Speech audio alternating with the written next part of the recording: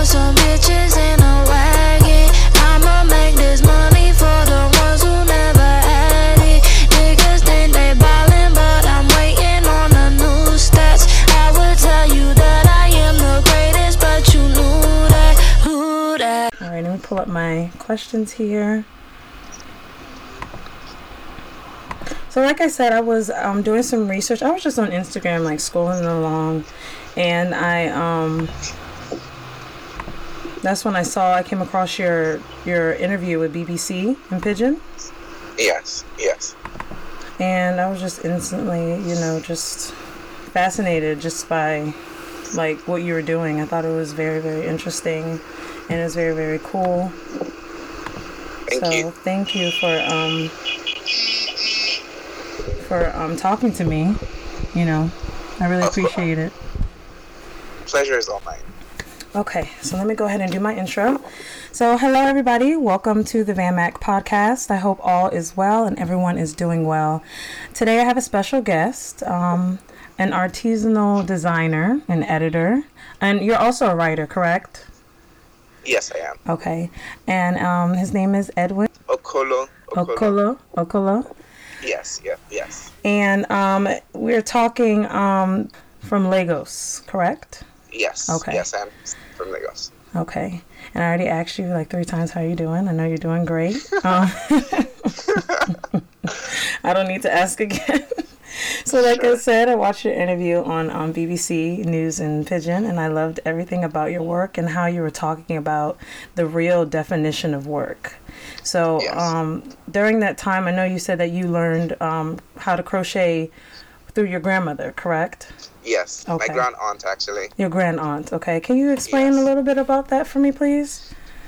Okay, so my grand aunt, her name is Aino Adelano. She has always used her hands. Like she grew up in a time in Nigeria where learning how to sew, how to crochet, how to knit, how to make your own clothes, how to cook were things that were considered valuable. So they were taught like finishing school to young girls, to young boys. And she has always made her own clothes. She has always made her own bedding. She's always been very handy. And as I was growing up as a kid, I didn't really feel connected to children my age. I felt that my time could be used more constructively, and I was really fascinated with the things that she made.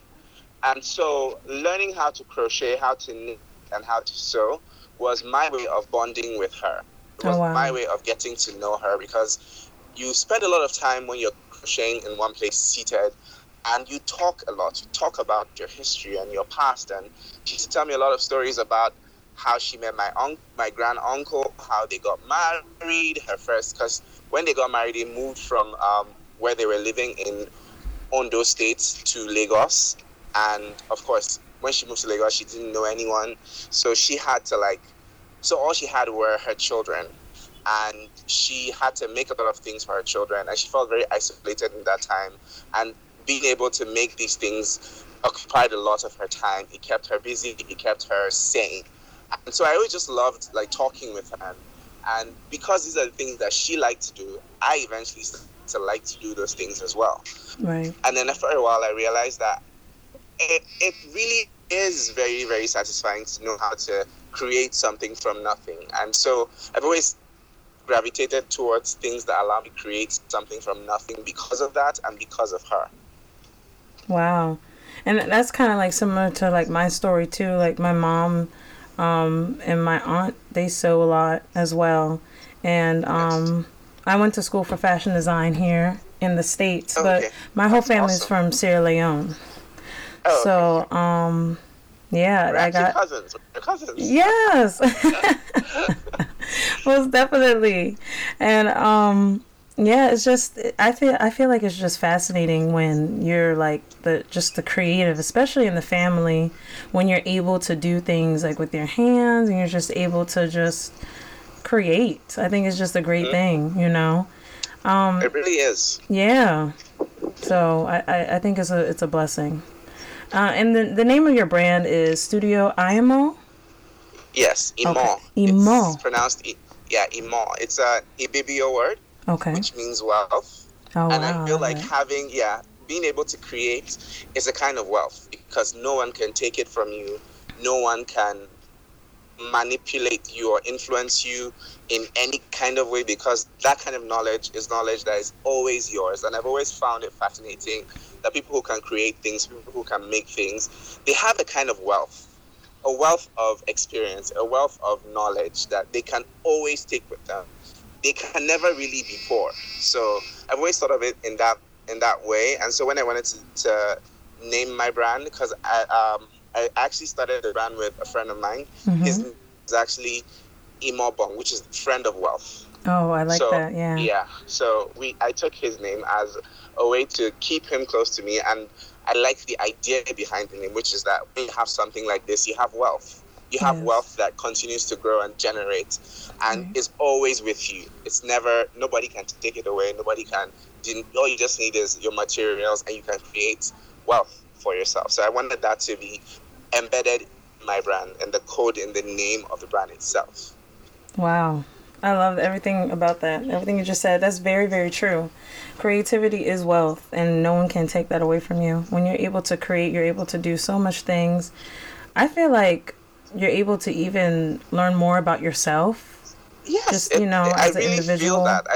Yeah. I feel that every time I create something, especially because I use crochet as my medium and there's still so much that needs to be learned about crochet, every time I create something, I'm in the process of changing and iterating because what I have in my head usually is not exactly the same as what I eventually create. Oh my And God, that process of yes. from what's in my head and what I create, it feels like every time that happens, I expand a little more, I Mm-hmm. learn a little more, I grow.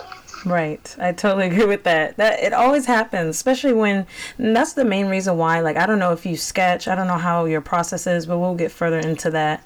Um Sure. for me personally, I sketch just because like that's how I was taught in school, but like I like being able to have a sketchbook, put my ideas in a sketchbook. But I noticed that every time when I'm creating a garment, it's never the beginning result. It's always something Yes. like I add to it or it changes, and it actually looks even better than I thought it would look like. Or it can be a complete disaster, and then I'm just trying Yeah. it again. But I feel like I feel like I call it a creative mistake. So if it's a mistake, you just go along with it and see what's happening, and then at the end you're like, oh, okay, this is nice. Like I really, really like this. So, and that's all about a part of being creative, like just being able to let go of boundaries and Yes. constraints, and just willing to just go for it and create something that you really, really like. Yeah. And did Because you? Oh, go ahead. Go ahead. yeah. Okay. Your question. You were asking a question. Oh, you want to finish? Go ahead. I don't want to cut you off. Go ahead.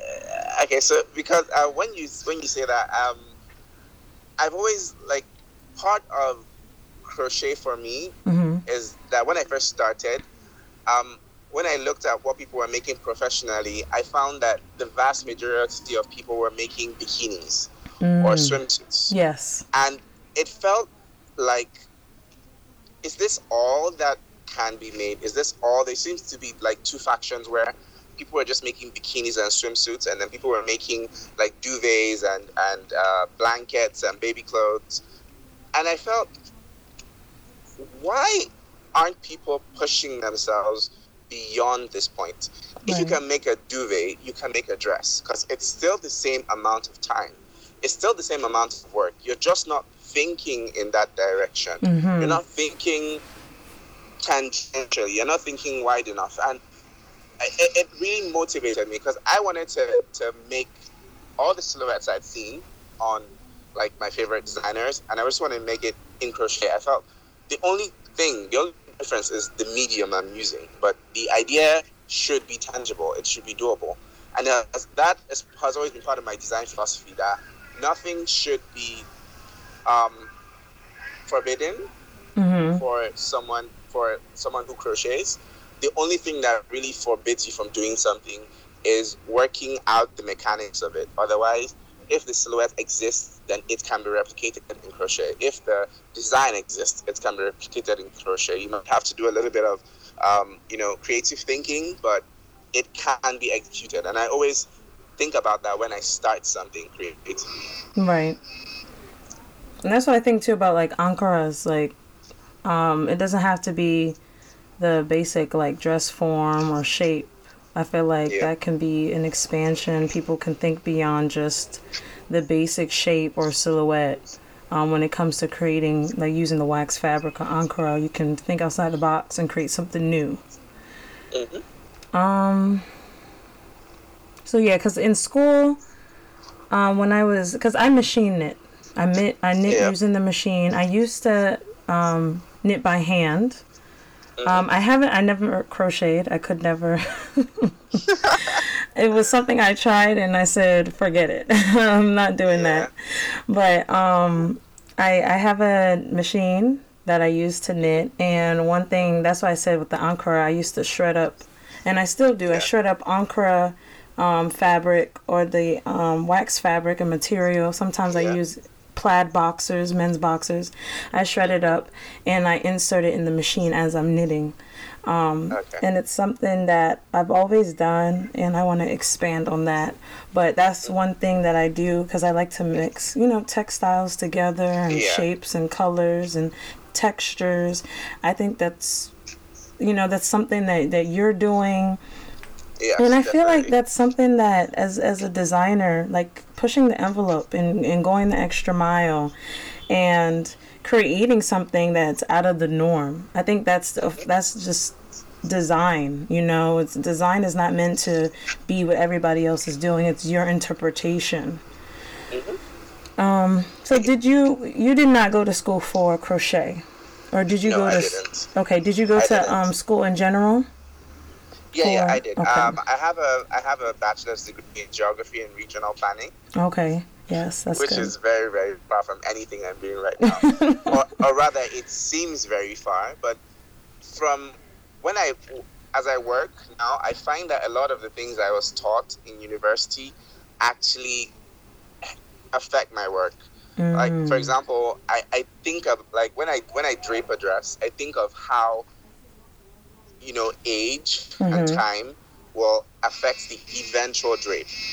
When I make something, I think of how will it age, and which is something that in geography we think a lot about how aging changes things.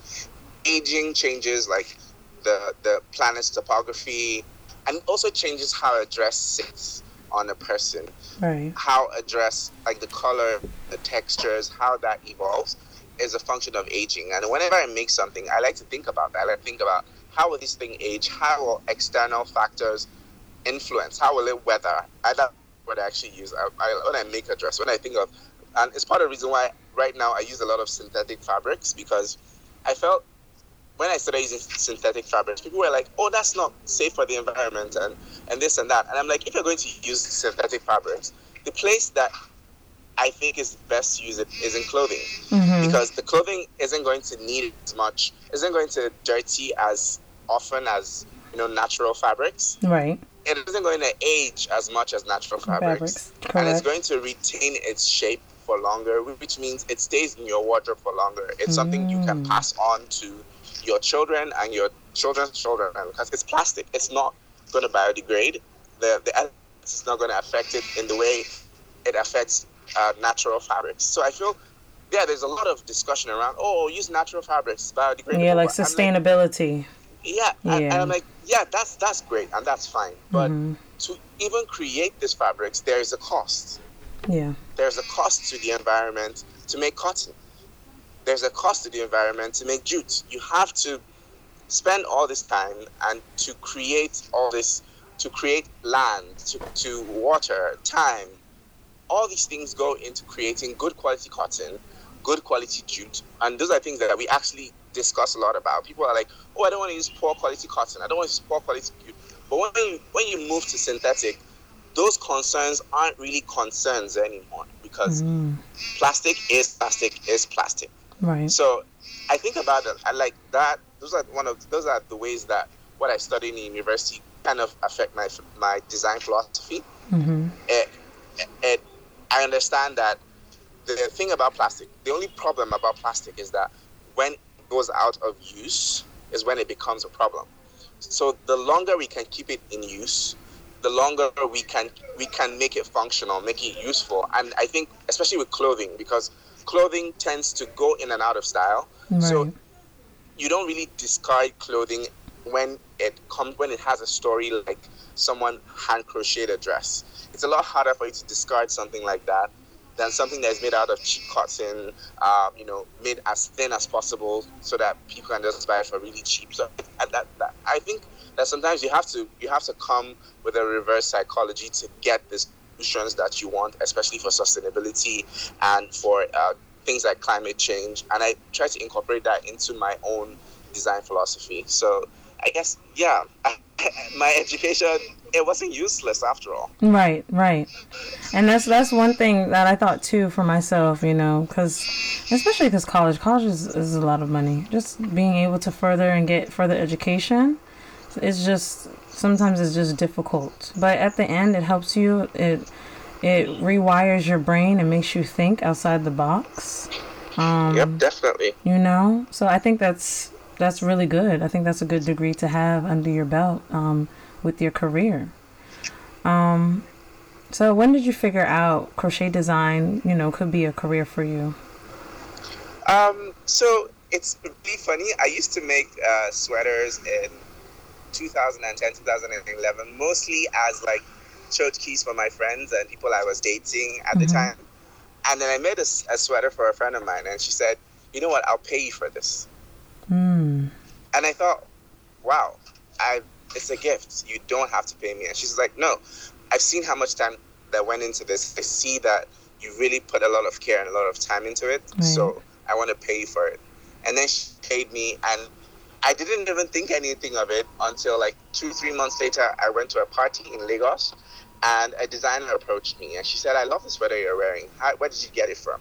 And I told her I made it.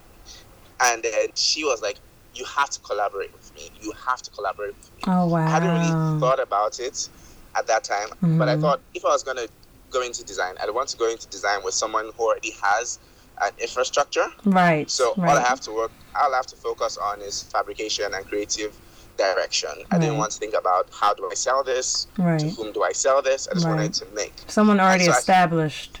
Yes. Yeah. So I thought, aligning myself with her would give me the creative freedom I needed, but would also free me of all the technical responsibilities of being a design label, of owning a design label. Right. And I did work with her. We were supposed to make 3 pieces for the collection, and then we ended up making 21. Oh, wow. Yes. Wow. Yes, because I think she didn't realize how quick I could make clothes, and she didn't realize that the only limitations I had at that point was my imagination. If you told me to try something, I would try it. Right. And a lot of times the experiments that we tried came out a lot better than she hoped for. So she kept asking, "Can you make a shirt? Can you make shorts? Can you make a dress? Can you make a jumpsuit? Can we fringe this jumpsuit? Can we do this and can we do that?" And I had time on my hands because I just graduated at the time. I finished my year of service to my country, so I had a lot of time. Okay. And so I was just like, experiment. Let's just experiment. She's paying for the materials. She's paying for my time. All I have to do is sit and make. And so we ended up making 21 pieces. Yeah, but after that, I think she got greedy because she tried to take creative. She tried to own the designs. And at that point, I'd only made samples. So I just said, you know what, I'm pulling out. Right. And so, yeah. But that's the scary part, too, about doing collaborations and combining things with people, because you just don't know their intentions, Because for you, because from what I'm sensing for you, it's like you have a love of design, and pure love of design. You're doing this out of the kindness of your heart. This is something that you love to do.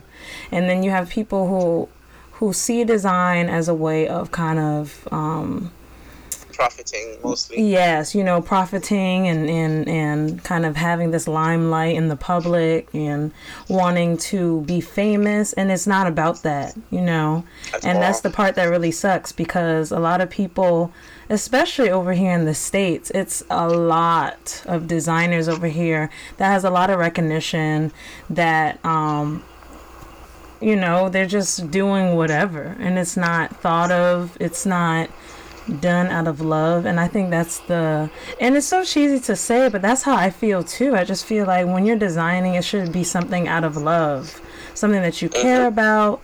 It's like a child, you're raising a child, Like I feel so strongly about this because I feel that when you make clothes for at least I personally make clothes for the express purpose of having someone connect with the idea behind the clothing and love it as much as I do. To see something I make, have someone wear it and cherish it. I've had that experience a couple of times with a couple of repeat buyers where they understand the craft behind it. They understand the finished product. They love how it fits on their body. They love how it makes them feel. And just being able to experience that with them is something that I really, really love. It makes design worth it for me as somebody who creates. Yeah. To have somebody take ownership of something you've made and love it as much as you do, maybe even more. Like for somebody to say, this changes how I feel about myself. This improves my mood. This puts me in awe, and I get to wear it. Right. I don't think a lot of people who design for that reason. They design because they want to be famous. They design because they think it's an easier career path than banking or engineering.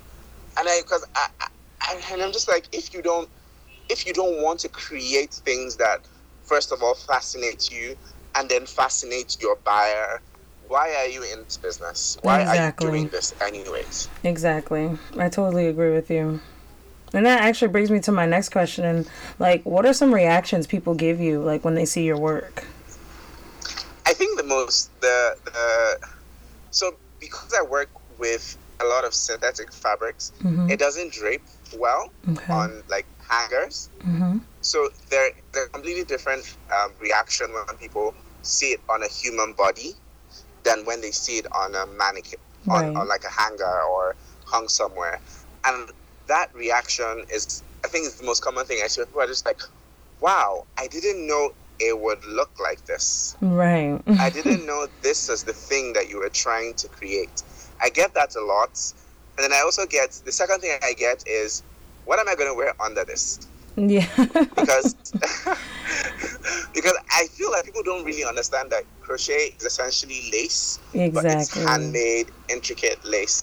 So often I had to tell them, if you were going to buy a lace dress, what would you wear under a lace dress? And they tell me, I would sleep, I would wear, flesh tone underwear. And I'm like, just do that. Yeah. Just do that. Yeah.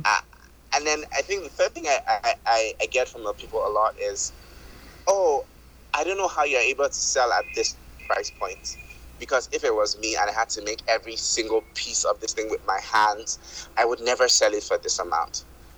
And I often have to explain to them that I have to sacrifice, price points for access to the market. That's true. I have no intention of making clothes that nobody can afford. There's no value for me in that. So I have to find a price point that I feel is fair to me, but is also fair to my audience. Because my audience doesn't know how much time that goes into the dress. And sure, I can explain that to them, but that's not why they're there for the sensation. They're there for the feeling. They're there for the for that experience. Right. And like a filmmaker, like a musician, like a dancer, your audience is not there when you're rehearsing. Your audience is not there when you're doing post-production. So they pay, for example, in film, you pay $10 to see the film or $15. And if I was going to make my film for one person, they wouldn't be able to afford it, period.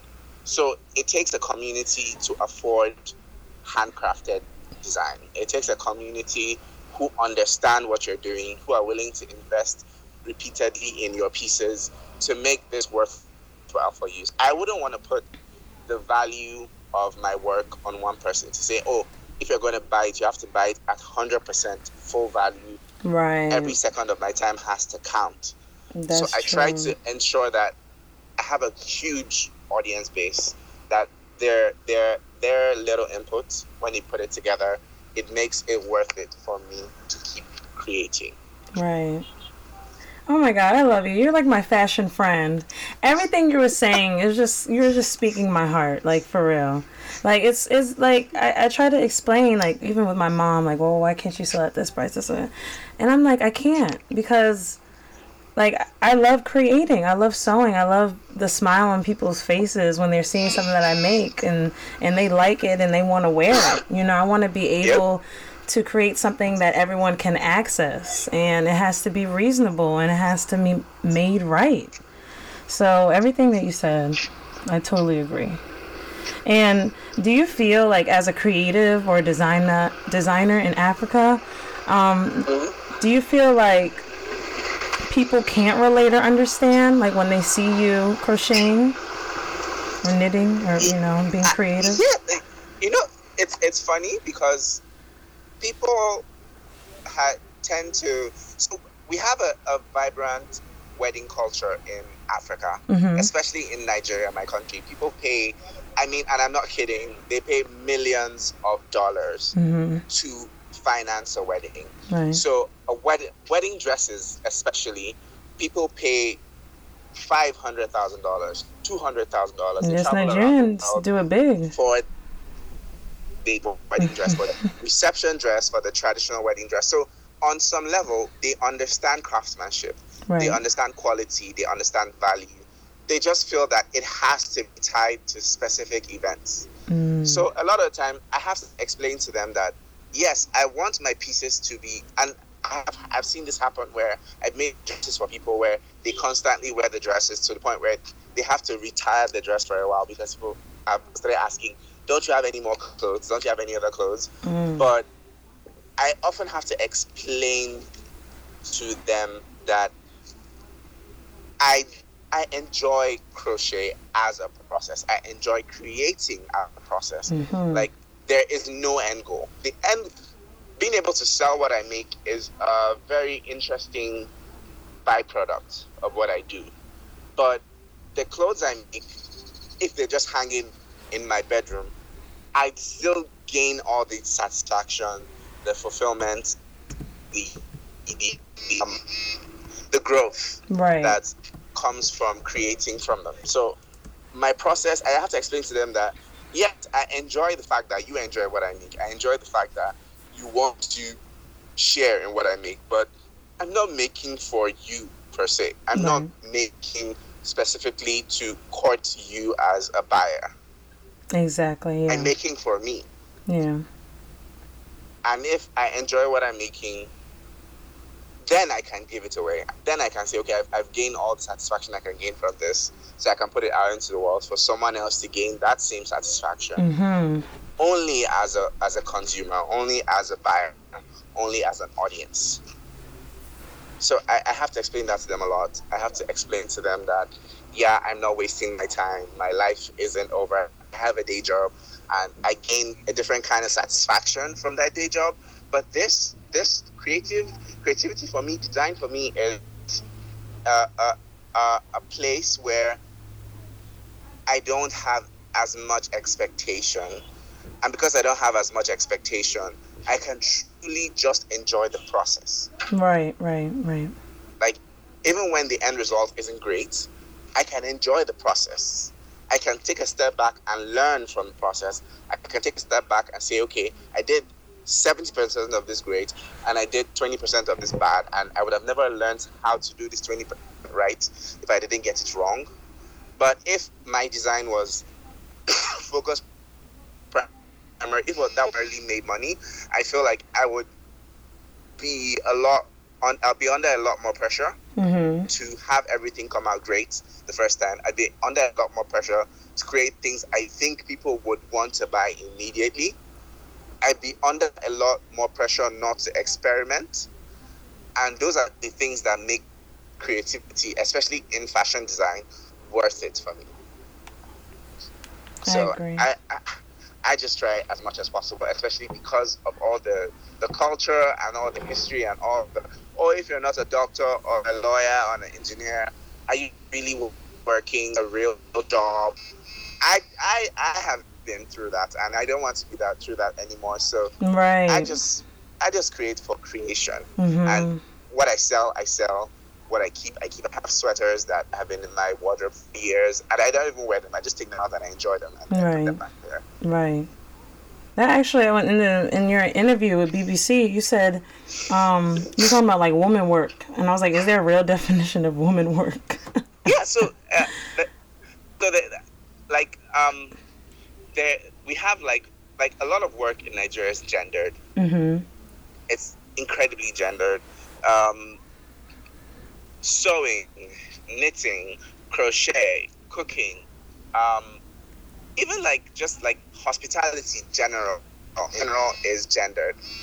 Sure, Right. you can be a hotel manager as a man, but to be like a cleaner, to be like a cook, to be like a like just like the person who attends to people, all of those kind of work tends to be gendered towards women, and men are often discouraged from entering those jobs. Right. Even though I think now sewing is a lot better. Sure, men do all those things, but people assume that is either they're homosexual, number one, or Right. they're not motivated enough to get real work.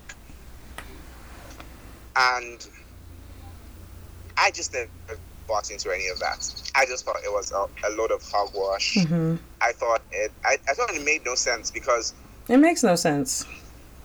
one of the things I really found fascinating is that the most pressure to not do these things happens when you're in your between 14 to 25. That's when they pressure a lot of people into certain kind of roles. But once you exit those years and you become successful in the thing, people actually become fascinated with you. They see you as an outlier. They think, oh, this is woman's work, but this man is doing this woman's work and he's doing it better than the women. Oh, that's very cute. You're like a curiosity. Mm-hmm. So they don't take you seriously either, but they think you are cute and you're fascinating and you're an outlier. You're not like this isn't something that. So they wouldn't encourage their own like son Mm-hmm. to go into that, to try this out. But they say, oh yeah, that person is cute Right. as they're doing that thing. But I don't think you should do it. You should be a lawyer. You're not going to be as lucky as that person. Right. As though luck has anything to do with it. Not at that all.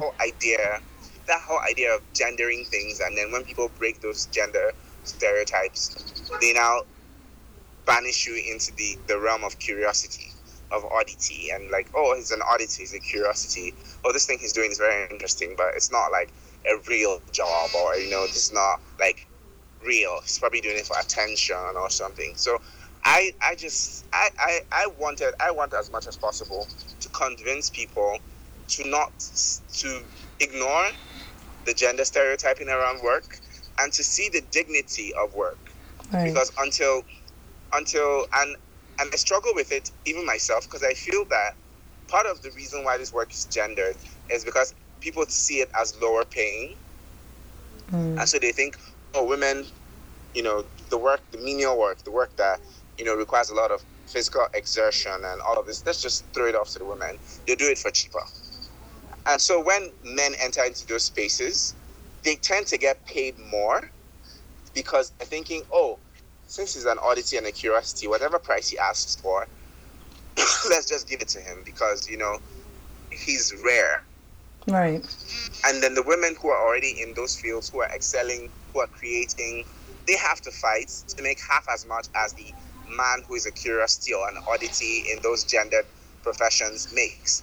And I am very cautious of that, and I am trying as much as possible. Just part of the reason why my price points are the way they are is that I don't want to become one of those people who profits off being a curiosity, who profits off being an oddity, who people are buying things from him because of the novelty of what they do, not because of the excellence or the craftsmanship or the time and work that goes into it. I want to be in these professions breaking those stereotypes, but also not making it harder for women in those who are already, like, corralled into these professions, Right. not coming sick from the little that they're able to get from these professions, coming and then taking a huge chunk, and they're not giving back or acknowledging the dignity of their labor, and that there's nothing that I'm doing that is exotic or different or special, that requires special attention or requires for me to be elevated over the women who are already working in those places.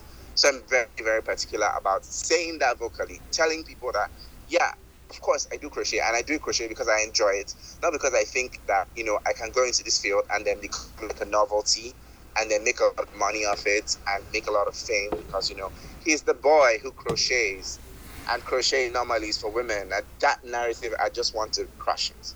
Right. And it's gonna happen. I mean, it's gonna happen either way. Because I feel like people can say what they want to say, but at the end of the day, you're not me. And God has blessed you with some talent. So, I mean, and that's like one of my whole like mottos that I've been going by. Like, just stay creative and mind your business. God's gonna do the rest. I'm not gonna rush for anybody. I'm not going to rush for my mom. I'm not going to rush for, I don't know, people who have opinions. For no one, really. Right, for nobody. And I just feel like when you're creating and when you're trying to establish something, it takes time. It takes time. And for me personally, I still have a lot to learn. I'm not a professional, and I'm not going to ever be a professional. I'm just a creative. I'm a creator. I'm a designer.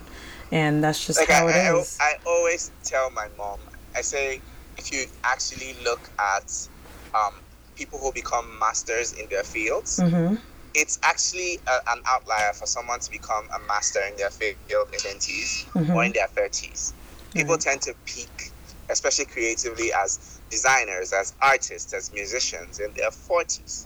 Right. 40s, early 50s. Like, most of the favorite designers that people laud now, Dolce & Gabbana and Valentino and John Galliano and like Ralph Simmons, they're in their late 40s, early 50s. They're peaking now. And they have been working for 20 years, 25 years. They've been under the scene. They've been learning. They've been growing. So there's no part of the process that isn't valuable to the person creating. Right. And so the fact that you don't think I'm where I be at this point in time, if you actually looked at the facts, if you looked at historical examples, if you looked at contemporary examples, you'd see that when someone peaks creatively, their age stops mattering. It doesn't matter that I peaked at 55. The point is, I have peaked. Right. Like, it doesn't matter. So when people say, especially to creative, when they say, oh, this person is 22 and he's doing this, and I'm like, yeah, you don't even know if that person has peaked. Exactly. What you're seeing is what you're projecting on this person. You don't know if that's their creative peak. You don't know if that person is ever going to peak. You don't know if this is the best they're going to do. So why would you try to pressure me to live according to someone else's timeline as a creator? Why? That makes to me. So I'm here. I'm like, I create for me. Like, it might take me 10 years to learn the technique that will, like, make me famous around the world. I don't know how long it will take. I don't have a timeline for it. I have other things that, I measure myself by that don't have they have a quicker timeline than my creative career and my creative journey. And I'm not going to take the timeline for those other things, like, for like a professional career and put it to my creative career and say, I have to peak by 25. That's a lot of pressure on a young person who is, a lot of times, no matter what you learn in school, once you leave and you start to experiment, that's when the real learning begins. Right. And you never know how long that will take. Exactly. We're finding out now that a lot of things that we're taught we're not nearly enough for the challenges that we're going to face. Like, we're thinking now, how are we going to create fabric for climate change? And a lot of things they teach us, they teach us how to waste fabric. They teach us how to waste a lot of things. Like, design as it is right now, it's like ruffles and layers and extra volume. Yeah.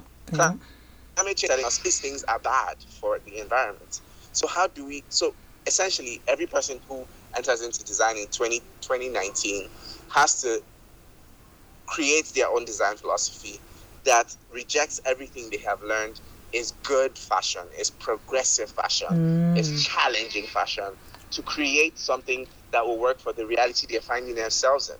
So why would I, as a creator, then allow someone else to dictate what my opus is, what the thing I'm supposed to solve, Right. the thing I'm supposed to challenge? They can never really know. I don't know. I feel strongly about this. Right. No, me too. Especially like sustainability and things like that. And I actually talked about a little bit of that. I think it was my first podcast that I posted, and it was called Fashion Kills.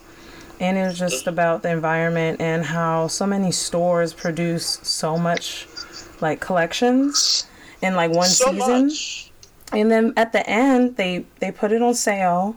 And if it doesn't sell, they dump it in landfills. Like, you're just dumping all this, like, you're over making clothes. And then instead of, like, I don't know, doing something with them or Different. just reusing them, they can even save those things and bring them back out for, like, in, like, 3-4 seasons. Because no one's not going to remember. Yep.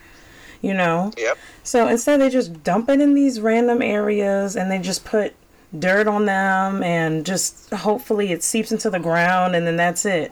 And I just feel like that's just being wasteful, and you want it. I just feel like it just is like leading by example, you know, and like it has to change. It's very wasteful, very wasteful. So Very wasteful.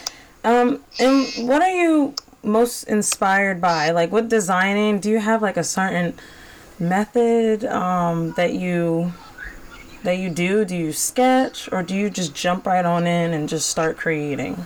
So I used to sketch much earlier in my design journey, and then I just realized that sketching for me doesn't work because of how crochet works. Like, a lot of the time, because there's no frame of reference, I can't really measure.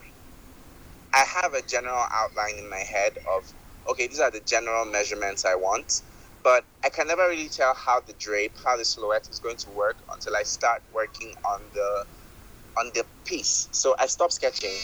What I do now is that I take one or two elements that I want to incorporate into what I'm making. I decide on a silhouette in my head, and then I just go at it and I iterate as I go along till I have a finished product. Right. I find that is a lot easier for me as a designer, because I say I want to make a dress, I want to make a jumpsuit, or I want to make a blouse, and I decide, okay, these are the one or two elements that have to be in the design. And maybe originally in my head I'm thinking it's going to be like I'm going to put a cutout at the empire waist, and I start making it, and then I realize, oh, a cutout at the empire waist can't support breasts, so I have to move it a little lower, and things like that. So I find that works for me. I feel like maybe in the future I might have to start sketching again, but for now I just like have a general outline in my head of how it's going to go, and then I work with that. For designers that I'm inspired by, I'm inspired by golden era Dolce & Gabbana. Okay. There was a period from like 2012 to 2015 where they really like focused on Italy and like Europe for inspiration. So they did like Sardinia and Greece and Rome, and the silhouettes were so classic. They were so demure. They were so beautiful, like that. I just really loved that era of Dolce & Gabbana, and I feel like it was part of the reason why I want to make classic clothing. I want to make clothing that is timeless, and I because of that, I'm also really like a huge fan of Sonia Rykiel, because I feel like she was very self-referential. She was always looking at herself for inspiration. She was always thinking, oh, look at me from 20 years ago. I want to replicate this. I want to recreate this. And I feel like creators should be a lot more self-referential. Your work, you're an artist, so your work should reference your own personal experiences a lot more than it does right now. Most definitely. And so I love that about her. Yeah. That should be your main inspo. Yeah, so Pierre Pier Paolo Piccolo. I love Piccoli actually. Sorry, Mm-hmm. I love his design philosophy. I love how he's flourishing right now. I just, I look at his work and I look at how his work is inspired by poetry and literature and history. And I just want to create like that. I want to create work that is a commentary on the world. So I'm inspired a lot by him as well. In Nigeria, I'm inspired by Diola Sago. Mm-hmm. She has a 25-year history, and she's like one of Nigeria's best couturiers. She does spectacular work. And then, of course, I'm inspired by my friends. Denike I think she studied accounting, and then she left and went back to fashion school Oh, wow. to start a fashion career. And I felt that takes balls. Yes, it And does. so I'm really inspired by that. I'm inspired that, because especially in our country, once you have a first degree, people think you have to go and work. Just go and work. You can do this on the side. And she's like, no, I'm to design. And that's the thing I want to do with my life. Right. And I feel like I need professional training to do that. And she went back and she got the training. And so I'm really inspired by her and the work that she does. So, yeah, those are my inspirations for now, That's good. I guess. That's and good. how Yeah. I work. Those are some good inspirations. What is the hardest thing about being a designer? The hardest thing about being a designer for me is justifying your value. Okay, yeah. It always, it stresses me out so much to have to justify the time, the effort, the innovation, the experience that goes into every single piece. And because it's like, even when people understand it, even when they value it, they still want you to give them a discount. They still want you to give them special treatment. They still want to and often to do that, they start by diminishing the work. Yes. They're like, oh yeah, I know you're very talented, but it's just a blouse. And you're like, no, it's not just a blouse. It's not just a skirt. The fact that it looks simple doesn't mean it's simple. It's designed so you can just wear it and go.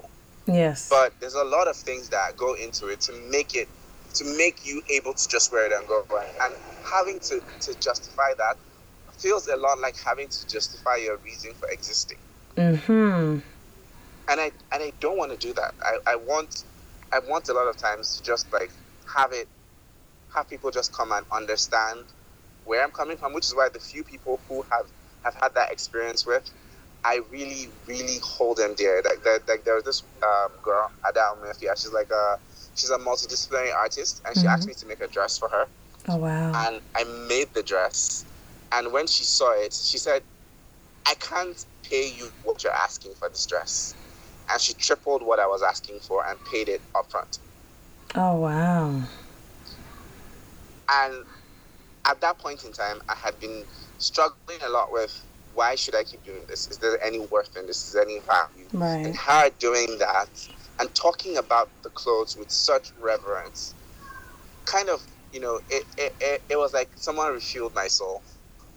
And I've always held on to that this is possible. There are people out there who will find your design and will be so moved by it that they will triple your asking price. Amen. Yeah. And feel nothing, no remorse, and they feel even as they tripled your asking price, they feel that they're still cheating you. They feel like, oh, I would pay more if I could afford more. Right. So this is my idea of a bargain, which is often way more than you think you're worth at that time.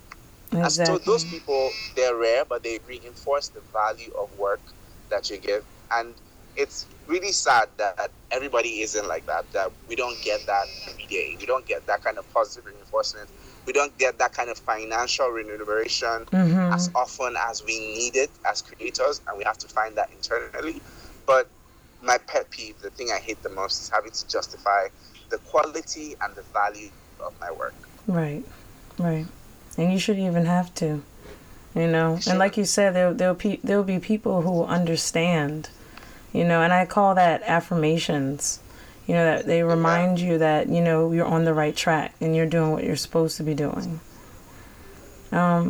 So do you think that crochet and knitting is like the future of fashion?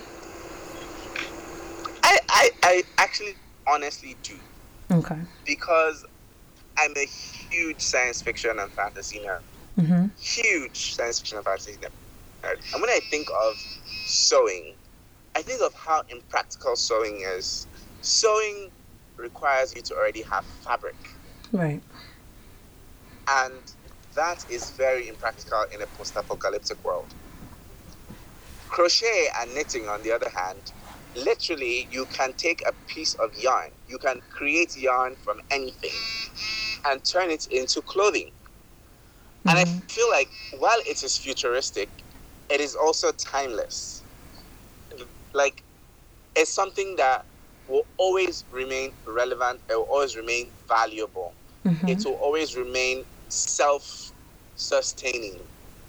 Because the idea of being able to create, especially for someone who loves science fiction and fantasy, is the self-sustenance of it, the perpetuation that crochet and knitting represent. Like, you can always, like, you can move to a room and all you need is two straight pieces of wood, or like any kind of two metals, two pieces of wood, two pieces of metal, two pieces of plastic that are thin and straight, and you can create a garment. Right. I don't think there's anything that can surpass that for a design creator. I agree. Because crochet and knitting, you're making your own textile. You're making your own fabric. Yeah, you're making your own textile, you know, and you're fabricating in the process. It's not as if you have to make your textile and fabricate separately. You're doing everything at the same time. So when you finish with a garment. Right. And that's one reason why... Oh, go ahead. Yeah, so you finish with a garment, and I don't think sewing and a lot of the other methods that we use really give you that. Mm-hmm. And so that's why I think crochet and knitting they're ironically futuristic. Mm-hmm. Because they continue to evolve, they continue to grow, people continue to create new patterns every day. It feels like something that, you know, we should have learned the length and breadth of, but we haven't. Right. Yeah, because in school my major was just fashion design. That's what I got my bachelor's in. And one of my teachers told me, you know, why don't you explore other mediums and try like the machine knitting class. And I didn't want to do it at first because I was like, I don't want to knit. Yeah. Like, you know, I was just like, I don't want to knit. And I'm serious. I was like, I don't want to do that. That's not what I came to school for. I just want to sew and I want to know how to create patterns and stuff like that. But it's crazy because my whole senior collection, almost 80% of everything was knitwear. And I'm like, I made a jacket and I made pants and I made sweaters out of, you know, machine knitting. And I'm like, wow. And I love it more than like sewing with regular fabrics. And I really think that's just the future, you know, knitting and crochet, weaving, making your own textiles, you know, by hand. I think it's awesome. Like, there's just something so reverential about it. Like, right. There's something about like, you know where it was created from, you know how. And something I always explain to people that people don't really understand is that with knits, hand and machine knits and crochet, the fabric is different. Right. It has give. It's very forgiving. It expands to meet your needs. Right. It contracts to meet your needs, which is something we don't really get from traditional fabric. Exactly. Unless you're using actual stretch fabric. But crochet and knits, there's something about them that is very fluid. It's very, and I feel like until you create your own fabric, either you weave it or you crochet it or you knit it, you don't really understand that feeling. Once you experience it, it's really hard, especially as someone who is a design creative. It's very hard to go back to sewing. Because sewing is so rigid. It's so, I cut this, I put this. But with knit and crochet, you can literally just tack on an arm, tack on a sleeve, tack on a ruffle. You don't have to cut. There's just that, you know, possibility of it, the pliability of it, the possibility of it, that I feel like, a lot of people don't really experience because they go to the design school and they just learn how to sew and cut and draft patterns. Right, and that's it. It's a little boring. I just feel like when you're creating, knitting, crochet, it's more interesting. You're actually seeing the textile, the fabric come to life, Yes. And you can stop at any point in time and change things, right. and you can actually destroy it and recreate it. It's just that's the best thing. And do you feel like in the future you'll explore other skills of design? Oh no, I bought a machine this year because I want to take up knitting again. Yay! Which one did you get? The big gauge or the small one? The small gauge. The small gauge. I just want to make stuff myself because I feel like I just want to go back to sewing. I just want to make everything I wear by myself. Right. Because I feel like the way to have a Spartan lifestyle is to make everything yourself. When you make something, you're going to value it more. You're going to value the process that brought it to life. Right. And you're going to think more constructively about what you wear and how you present yourself. And I feel like learning to sew again is going to do that for me. So I'm excited. Yes, good. And that's one thing my mom always tells me. She's like, everything, like things that you sew or make, try to wear them. Like wear them when you go out. Just wear what you create, because you are your biggest, brander. People want to, especially when you tell people if they ask you like, what do you do? I create, I sew. They want to be able to see what you're doing. So it's best to wear the stuff that you make, But yes, I'm so glad you got a knitting machine. You're going to love it. You're going to make so much great stuff. I'm telling you, you're going to love that thing. You're going to love it. I can't wait. Honestly, I want to block off some time and just start. And start doing it. I have everything. Yeah. Good. It's just that I have orders for my crochet that I'm trying to get out of the way. Right. So I can just have some time to myself to start experimenting again. Right. And do you keep up with the fashion industry or fashion news? I used to, because I actually had a lifetime as a fashion writer where I made a lot of enemies. So I used to be very, very, very into the fashion scene. Okay. I still keep up now, but more from a corner of my eye type of thing. Okay. I know who's leaving. I know who's going where.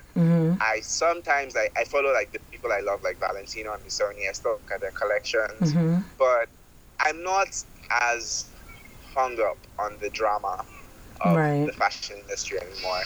I don't like the cattiness, the backbiting, the favoritism and the classism. I'm just no longer interested in any of that anymore. Right. The awards and everything, the CFDA awards and stuff like that. Yeah. That they award people the fact best that designer of the year. Didn't win this year, it was just what are you doing? Yeah. How do you justify this? It's kind of like the Grammys with artists. Yes. Yes. It's okay, great. I used to be so into that. When I was in high school and I started designing, I was like, oh my God, I can't wait. I want to be able to win the CFDA one day. And I feel like now that I'm in life, I'm just I don't care. It's not a priority, it's nice to have. It's nice to have. It's not a necessity. It's anymore. Not exactly, not at all. But that's all I have for you today. Thank you so much. Yes, really thank great. you. To get everything out of my head in the semi-literate version, it's fun. But so everybody, be sure to check out studio dot IMO on Instagram. Yep. It's Studio Imo, right? Yes. Imo. Okay, gotcha. And again, thank you, Edwin Okolo, right? Thank you so much. Yes. Okay, I said it right this time. Yes, you did. Yes, so everyone, please be sure to check him out. Thank you so much for taking time to talk to me today. I really loved everything that you said. Like I said, you're speaking from my heart, and I enjoyed this conversation tremendously.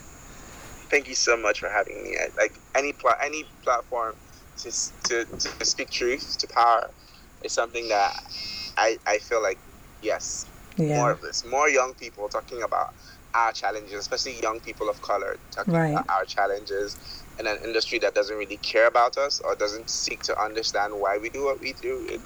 I feel like this, like your podcast is a space for us to talk about these things, because people don't really think that Black people are in fashion, are creating, when we often are the inspiration for a lot of things that are become hip and fashionable. So oh my God, yes. I really enjoyed this. Thank you for saying that. Oh my God, yes.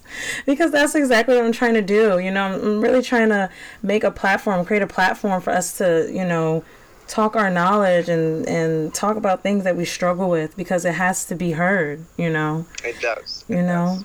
So yes, thank you so much. You can stay on the phone, but I'm going to just end it. Thank you all for listening. You can follow the Van Mac podcast on SoundCloud, Spotify, Apple. Please tweet me at Van Mac podcast with any opinions or anything you want to talk about. So enjoy, everybody. Take care and peace. I'm just the one with the money bags, moving from middle to upper class. Take your investment and double that, then make some more money and run it back. Roll up a J and get stupid high. It's hard in this game, only few survive. We aren't the same, I am super fly. You said that I've changed, I think you were wrong.